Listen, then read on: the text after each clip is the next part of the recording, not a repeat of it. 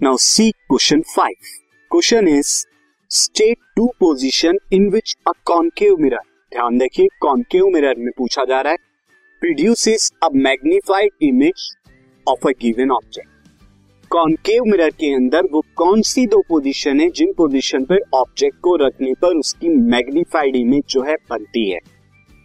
List two difference between the images, और उसके बाद दो डिफरेंस बताने इन इमेजेस के अंदर. तो सबसे पहली जो पोजीशन है वो या फोकस पे आप रखते हैं ऑब्जेक्ट को, तभी आपको क्या बनेगी, इनलार्ज बनेगी.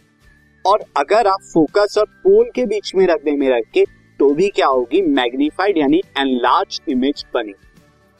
अब अगर डिफरेंस देखें यहां पर, तो जब फोकस पे रखा जाता है तब आपको रियल एंड इन्वर्टेड इमेज मिलती है, रियल होगी और इन्वर्टेड होगी. जबकि जब आप फोकस और पोल के बीच में यानी आप मिरर की तरफ चले जाते हैं फोकस को क्रॉस करके, तब जो इमेज बनेगी वो इमेज कहां बनेगी, वो तो वर्चुअल होगी, दूसरी इरेक्ट होगी. तो फोकस वाली इमेज तो रियल होती है और इन्वर्टेड होती है, जबकि फोकस और पोल के बीच में मैग्नीफाइड इमेज तो होगी, बट यहाँ पे क्या होगी, वर्चुअल और इरेक्ट होगी. तो ये डिफरेंस है. This podcast is brought to you by Hubhopper and Shiksha Abhiyan. अगर आपको ये पॉडकास्ट पसंद आया तो प्लीज़ लाइक, शेयर और सब्सक्राइब करें और वीडियो क्लासेस के लिए शिक्षा अभियान के यूट्यूब चैनल पर जाएं.